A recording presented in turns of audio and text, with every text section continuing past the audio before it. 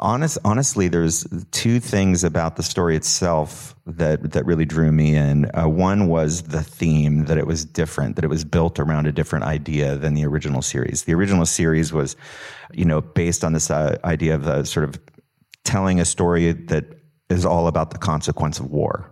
This, Suzanne decided to write a story about the state of nature debate.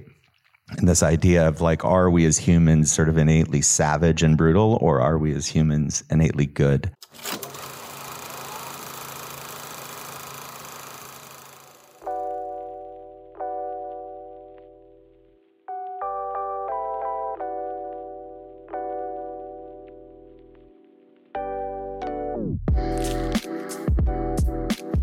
Hello, and welcome back to The Director's Cut, brought to you by the Directors Guild of America. In this episode, the bloody roots of the Hunger Games are explored in director Francis Lawrence's action-adventure drama, The Hunger Games, The Ballad of Songbirds and Snakes. In this prequel to the popular franchise, a young Coriolanus Snow mentors for the 10th Hunger Games and develops feelings for the female tribute from District 12, Lucy Gray Baird, years before he becomes the tyrannical president of Panem. In addition to The Hunger Games, The Ballad of Songbirds and Snakes, Lawrence's other directorial credits include the feature films The Hunger Games, Mockingjay Parts 1 and 2, The Hunger Games Catching Fire, Red Sparrow, I Am Legend, and Constantine, and episodes of the series Kings and C.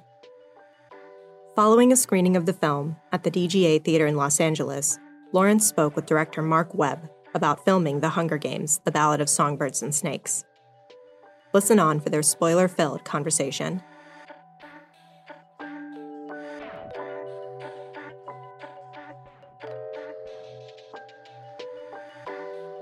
Hello, West Hollywood. How are you guys doing? How'd you like the movie? You're still here. So, pretty great. We got a photographer up front. How exciting. Francis and I have known each other for probably 20 years. I had the very fortunate experience of being a younger director in the office next to him at our music video company, DNA, David Naylor and Associates. And I think the first time I remember Francis was before I met him. When I first moved to LA, there was a video from Coolio where all these people were stepping off of bridges, and it was was the Matrix sort of frozen moment effect before the Matrix did it, and it was very kind of moving and sweet and uplifting until I talked to him later, and he's like, "No, all those people died at the end of the video," and that was a welcoming to Francis's brutal vision of the world, which brings me to talk about you've clearly been in the Hunger Games universe for quite some time. What is it that drew you to this specific movie, the prequel? And what was different about this thematically than the previous movies? There's a few things that drew me to this story in particular. I mean, one of them, just sort of on a personal level, I really like working with Suzanne Collins, the author of the books. I love working with Nina Jacobson, the producer of the series. So the idea of reuniting with them, that was a fantastic idea for me. But I think, honestly, there's two things about the story itself that really drew me in. One was the theme, that it was different, that it was built around a different idea than the original series. The original series was, based on this idea of sort of telling a story that is all about the consequence of war, right? And all the different facets of that. This, Suzanne, sort of inspired, I would say, around 2016 and starting to sense the sort of polarization of, the United States, but also the polarization of the way people think of one another around the world, and decided to write a story about the state of nature debate. And this idea of are we as humans sort of innately savage and brutal, or are we as humans innately good? So that really drew me in. Where do you think she came down on that one? Yeah, well, I think Snow comes out in a very specific, the more Hobbesian view of the people are savage and brutal, being groomed by the Viola character in that direction. The other thing that intrigued me was the sort of the challenge of telling a villain origin story. That I really like. I like those kinds of stories, when you look at things like Macbeth, or you look at The Joker, or you look at Breaking Bad, to see people sort of descend into darkness is really interesting to me. And I tend to also like sort of stories about kind of lonely, solitary characters. I Am Legend. Yes, exactly. And so, the combination of all these sort of factors like really drew me into doing this film. And you had a particularly difficult job in having to find actors that were very young to hold a movie of this size in a franchise of this kind. How, partnered up with some real heavy hitters like Viola and Peter Dinklage, who are, incredible veterans. How did you go about finding those actors? And Tom in particular was very impressive. What had he done before? Yeah, I honestly, I wasn't familiar with any of Tom's work, actually. So he came in, an audition came in really kind of late in the game. We had seen a lot of people and some fairly good, but he kind of came in pretty last minute. And I remember being on a train in Germany and we were scouting, and I saw his audition, his self-tape, and it just kind of blew everybody out of the water. You just knew he was going to be the guy. But I will, just jumping back a little bit, I think we knew going in we were not going to be using stars for sort of the 3 or 4 kind of younger leads in this movie, for the Coriolanus, for the Lucy Gray, for Tigris, for Sejanus. That for the most part, we were going to be using sort of relative newcomers. And this is an approach that goes all the way back to the original series. I mean, of course, now everybody thinks of, Jennifer Lawrence as this huge star, but the truth is she'd really only been in Winter's Bone. Winter's Bone, yeah. And, so she had gotten some acclaim critically for it, but the truth is not many people had seen that movie. So the sort of front and center leads of those early films were also very young, very fresh faces, but then surrounded by these kind of legacy veteran actors. And we wanted to take the same approach here. So we knew we were going to find a relative unknown for Coriolanus.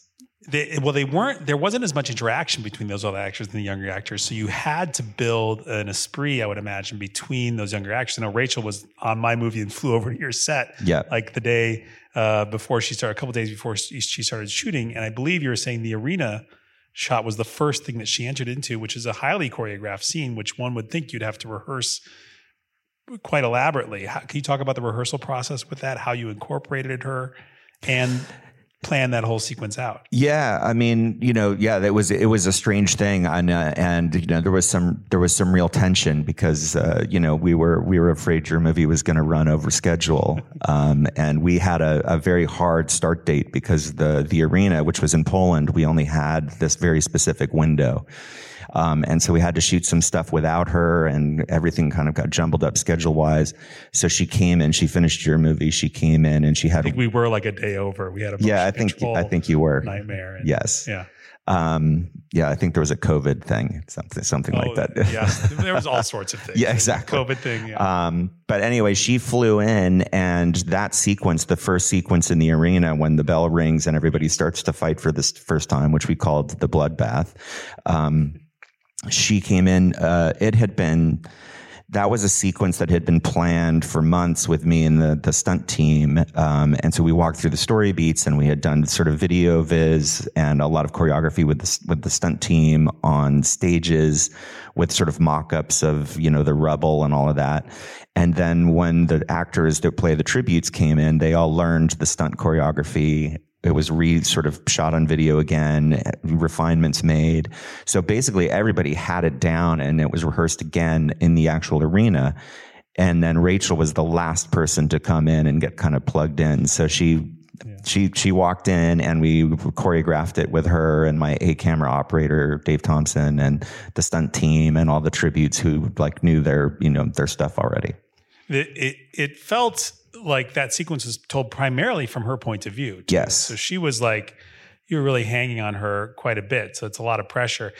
Can you talk, we were talking about this before we came in. I think one of the things that's interesting as a director, and every director has their own style and feeling and language, but when you talk about blocking, it is so it's such a pivotal, important, crucial part of how we see cinema, the mise-en-scene, you could say, like how these people relate to the camera. How has that evolved for you? Because back in the music video days, you have 3 minutes and you're like, here's the verse, here's the chorus. You are driven by a piece of music. And if you're going to tell a story, it has to be told within very strict parameters. And you're usually sort of thinking in terms of this shot or this shot or this shot. What are you doing differently now? And how have you learned about the blocking process as a director? Well, I think, I've always been drawn to the visual side. I mean, whether it's world building or the photography, I've always been drawn to the visual side of filmmaking. I mean, it's kind of what drew me in the first place. I've always been sort of in love with that. I think that's part of why I think I worked a lot in music videos. It's a very visual medium. As you know. And I think that when I started my first movies with, Constantine and things like that, I was still really thinking visually. So I was imagining frames and kind of wedging actors into these sort of imagined images in my head. I remember like Constantine walking down the center hallway of a cathedral and somebody stepping out behind them. And I was like, oh, that's a clever trick, but it's very orchestrated. I did not see any of that in this new film. No. Like, yeah, my thinking of blocking is entirely changed. And I think I was basically wedging actors and sort of trying to figure out how to manipulate and maneuver them into frames that I imagined. And then over time, and I think partly when I was doing I Am Legend and working with Will, and because he was really the only actor in the movie primarily, and so I spent so much time with him, I started to get closer to actors and started to think about them and collaborate with them more and be less intimidated by them, quite honestly.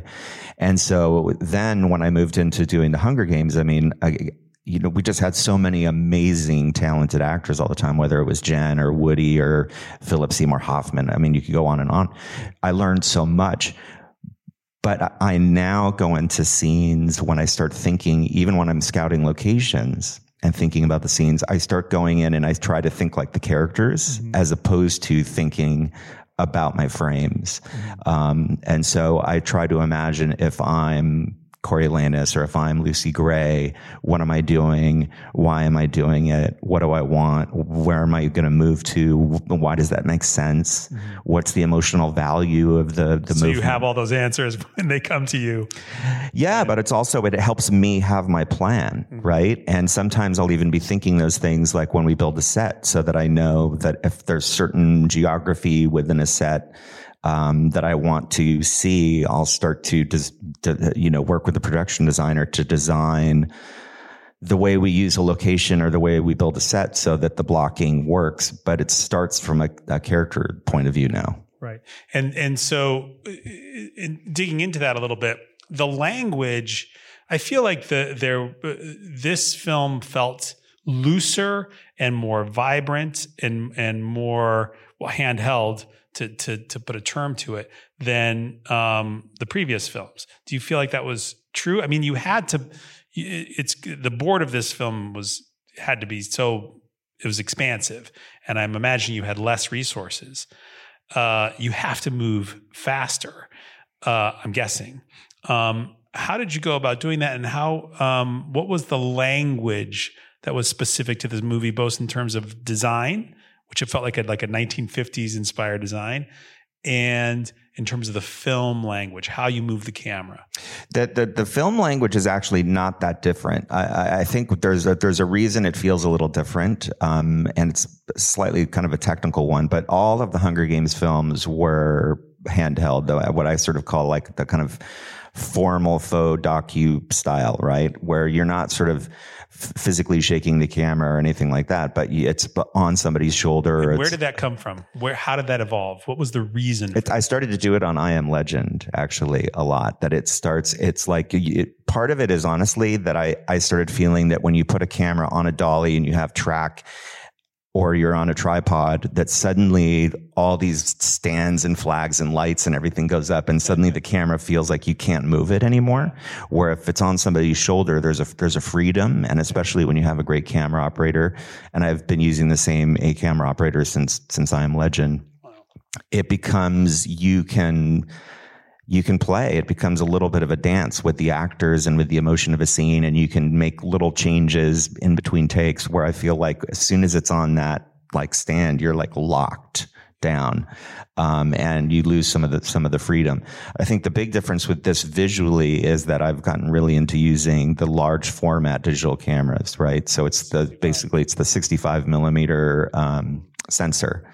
And so you have this kind of shallower depth of field, and you can also use much wider lenses. It did feel like there was a nod in the wider direction. Yeah, there really is. But part of it is because these wider lenses don't warp, because they're, I'm blanking on the term for it now. It'll come to me, of course, right after this interview. But there's they don't warp in the same way. So you can almost go fisheye, and you don't get like the bulby nose and the warped face or anything like that. There's a lot of close-ups with a wide-angle lens, which is a daring would have 10 years ago been quite. Yeah, and I part of the language is I love to do that because what I like feeling close to the actors, and I feel like an audience who may not be familiar with lenses knows the difference between a super long lens that's, a quarter of a mile away on a close-up versus a camera that's like right in somebody's face. Like if you think about the end in the forest, how close you are to Tom Blythe's face when he's changing and crying and getting angry and going dark. It would be a completely different feeling. I mean, that camera was probably an inch away from his face. And how do the actors react to that? I mean, a lot of people will can get really. They get used to it. Yeah. I think they're surprised the first time that our camera operator brings a camera like this close to their face, but they within a few days they settle in. But I think it can positively impact the performance. I think it does. Yeah. I mean, I think they feel like you're really in there with them, and they also create like, a real bond with the camera operator too. And there's like a trust with him. And I've seen some interviews with Rachel, and she's talking about Dave. Yes, exactly. Also, I think it's interesting. You've gotten to keep your camera operator with different directors of photography, and you brought him to Berlin and Poland on this movie. Yeah, but what's strange about that is, so I actually met him on I Am Legend through Andrew Lesney, and it was the only movie I did with him. And then Yo Willems, who's done most of my movies ever since, happened to use him too.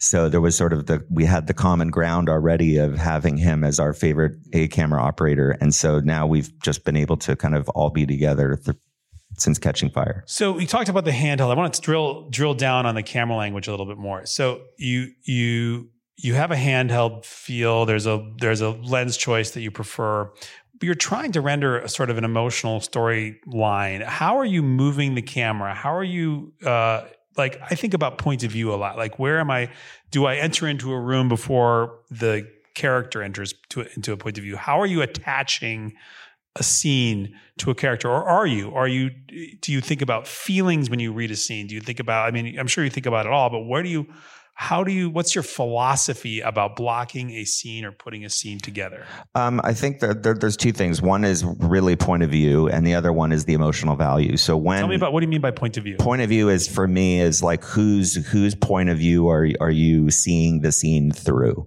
right? And primarily in the story, the point of view is going to be Coriolanus Snow. So I know, because I think you can get into real trouble if you don't know who your anchor is in any given scene, because then you start covering. And it's kind of a mess. And the truth is, we knew that the story in general is through his point of view, except when we're in the arena. But even then, we're sort of watching it from his point of view. So I know that I'm always anchored with him. And then when you say anchored, yes, like, I just think, again, I felt anchored as soon as Rachel started running around. I'm like, I'm seeing all those people in the background. You have 15 characters. You don't have to cover everybody in a close-up. You're just seeing it sort of from the angle from her, basically from her position and from his position.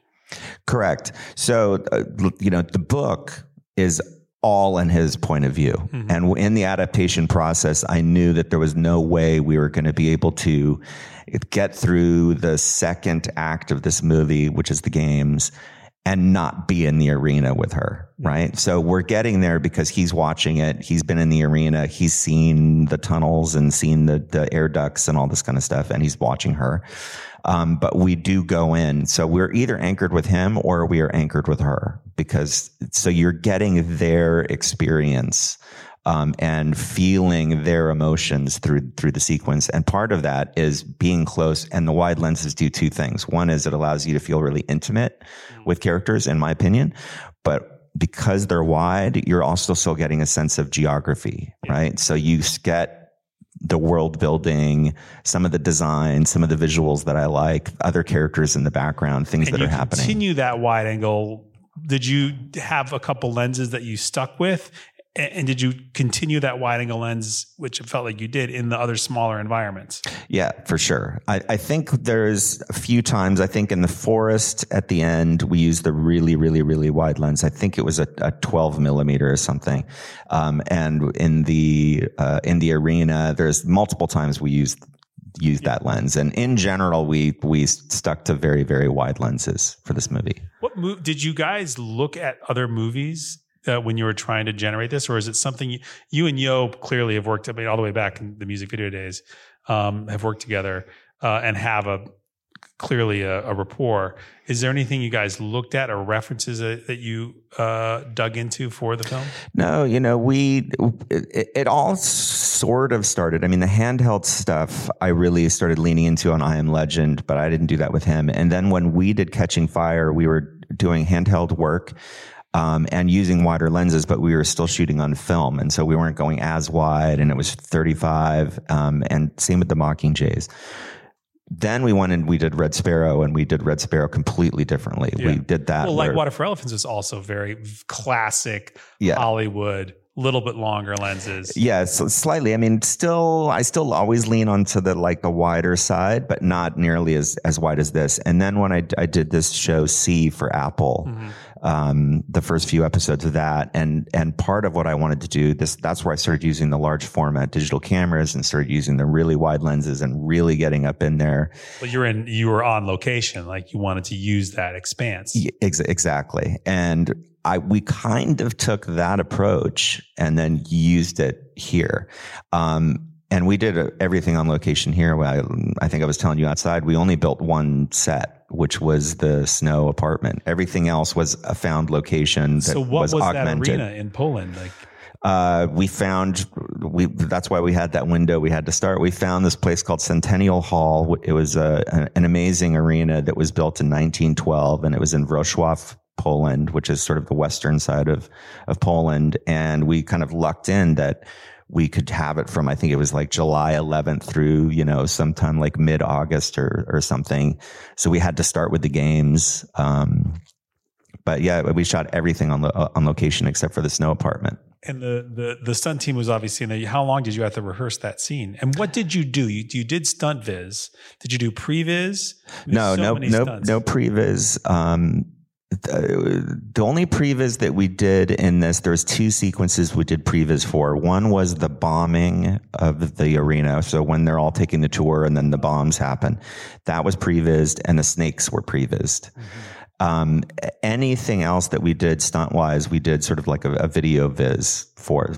And so the process that I do, and I've been doing for a while, is I'll usually sit down with a stunt team. We'll have the script. We'll start to brainstorm ideas for what can happen and what people are doing. And, when you have a sequence like the beginning of the games here, you have close to 24 actors that all have to be doing something. So there was a lot of making maps. Those wide lenses, you're going to see what they're going to be doing. Yes. In every So we had to, figure out where they all are, where are their weapons, what are their weapons, which ones are they going for. We had to go back to the book and go, who dies in the sequence, who gets injured in the sequence, who lives, who runs and hides.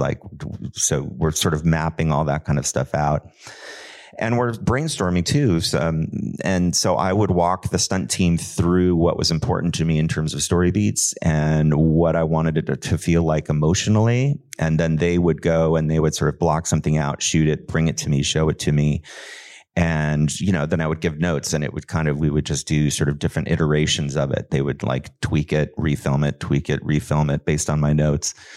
And then once it was where I wanted it, then we brought the actors in and taught them the choreography. Right. And how long did you have to shoot the sequence? That sequence, I think we shot it in 2 days. Wow.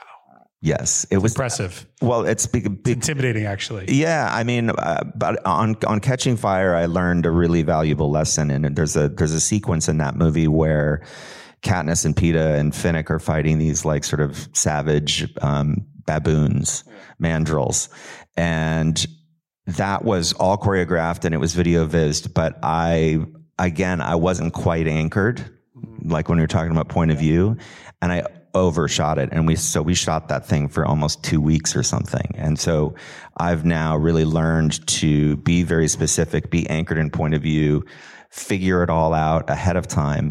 And then teach everybody ahead of time. So everybody, including the camera operator, knows what they're doing on the day. And then you can get through a sequence like that in 2 days. And you have less freedom in the editorial, but you've made your decisions. We've made the decisions. Exactly. Yeah. There's a little bit of wiggle room. So, I have some options, but I'm definitely just not grabbing everything. We've made the decisions ahead of time. Yeah. I think it's action sequences where you're not overcovering things. I think, Alfonso Cuarón does amazing stuff where he'll throw an entire riot in the background. You're not doing any coverage. And it is a quite powerful way to witness a scene because you're so connected to the character in a really, really literal way. You talked about the snake sequence being prevised. I feel like previs, I certainly feel this in my work, like there was a real hot moment where previs was really fundamental to the process for so many filmmakers. And I feel like that's it's now become a little bit more specialized and people are looser. I see a lot more stunt viz these days. What's your sense of that? I think I agree with you. I think it's changed. And I think, part of that has to do with, iPhones and little, video cameras and the things that, the sort of stunt teams can use to film these things now, and how easy it is for stunt teams to cut their own work together. And, but there still are those certain sequences, right? Like we can't really use our iPhones and shoot a stunt woman pretending to be Lucy Gray and get the sense of all the snakes. You want to get the sense of, because it's the beginning of the visual effects process, the sense of what the actual scale is of the arena. How big is the rubble pile? How big is the tank with the snakes? How many snakes are there going to be? What's the speed of the snakes?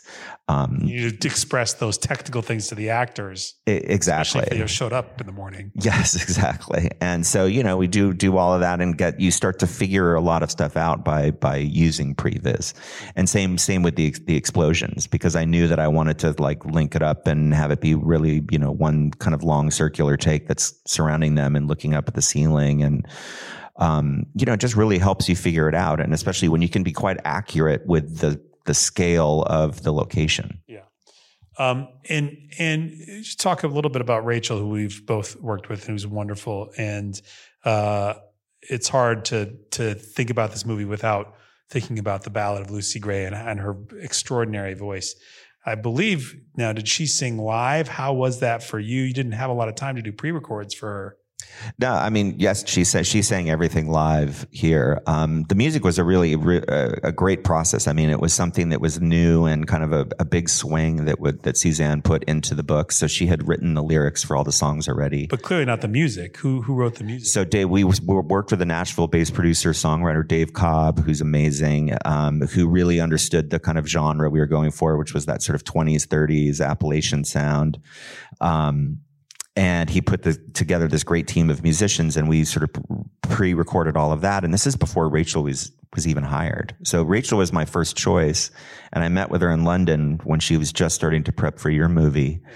And when she found out that we were going to be shooting in Poland and Germany 2 days after you guys wrapped, I mean, she went as, the pale as a ghost and actually started to tear up and cry. And I knew she wasn't going to do the movie. And we had to search. She said no at first. And because she was already, I think, a little lonely and away from her family and away from her boyfriend. But we never found anybody better. I also told you were a nightmare. What's that? I told you were a nightmare too. I did not. I said Frances was wonderful. But luckily she came back around. I think she got near the end of your shoot. She saw the light at the end of the tunnel. And she then ended up calling back and saying, is the job still open? And we're like, yes, it is. Please do the movie. I remember that happening. I don't remember exactly, but it was relatively close to production, wasn't it? It was probably a month out from shooting when she finally said she would do it. So we had written this music with a stand-in singer, and she came in, and we were starting in the arena. So she didn't have to sing for a while. So we were shooting the games. And then on the weekends, she and I would go into a recording studio, and Dave Cobb, our producer, would be on Zoom, and she did pre-records. But the pre-records, in my mind and in Rachel's mind, were more of sort of a rehearsal in a sense to get the right kind of sound, right? We wanted to make sure that she found the voice for Lucy Gray and that sound for the kind of genre of music we were making. But I knew sitting in a recording studio with some candles and dim lights, right? You're never going to get the emotion that you will when you're pulling yourself up a cement slab in rubble, when you're sweaty and dirty and you're imagining the snakes and you're feeling the anger and the reverence, and you're never going to get that in the studio. And so we sort of leaned that way, but I always knew that she would sing live, and she's so capable. She's incredibly capable. I mean, it's a real talent to be able to act through singing, and just whether it's those moments in the club. I mean, just seeing what she sees and the inflection and her technical capability I've witnessed sort of up close, it's pretty extraordinary. And you got I think a great, really, I think that song has sort of struck a chord. Yeah, I mean, being in a real environment and singing it, like it affects the performance. But like even when you bring up the club, the fact that we were recording her through the mic she's singing into, but it was also going through a PA. So the crowd we have of all the extras, they hear her through a sound system. She hears herself through a sound system. She can have a real interaction with the crowd. The like hooting and hollering when she starts to sing with the real reactions of the crowd. Who had never heard that before. No, they had never heard. Yeah, exactly. They hadn't heard the songs, and now they're seeing somebody sing live, not lip sync. So it just really shapes everything differently. I think we're being told to wrap up, but I really, really appreciate it. This is a big congratulations to you. It's so fun to be here. Ladies and gentlemen, Frances Lawrence. Thank you. Thanks for doing this, Marc. Thank you all. Thanks for listening to another DGA Q&A. The Director's Cut is available wherever you listen to podcasts. And please share, subscribe, rate, and review. We'd love to hear your feedback, and you can help fellow film buffs find the show. Thanks again for listening, and we'll see you next time. This podcast is produced by the Directors Guild of America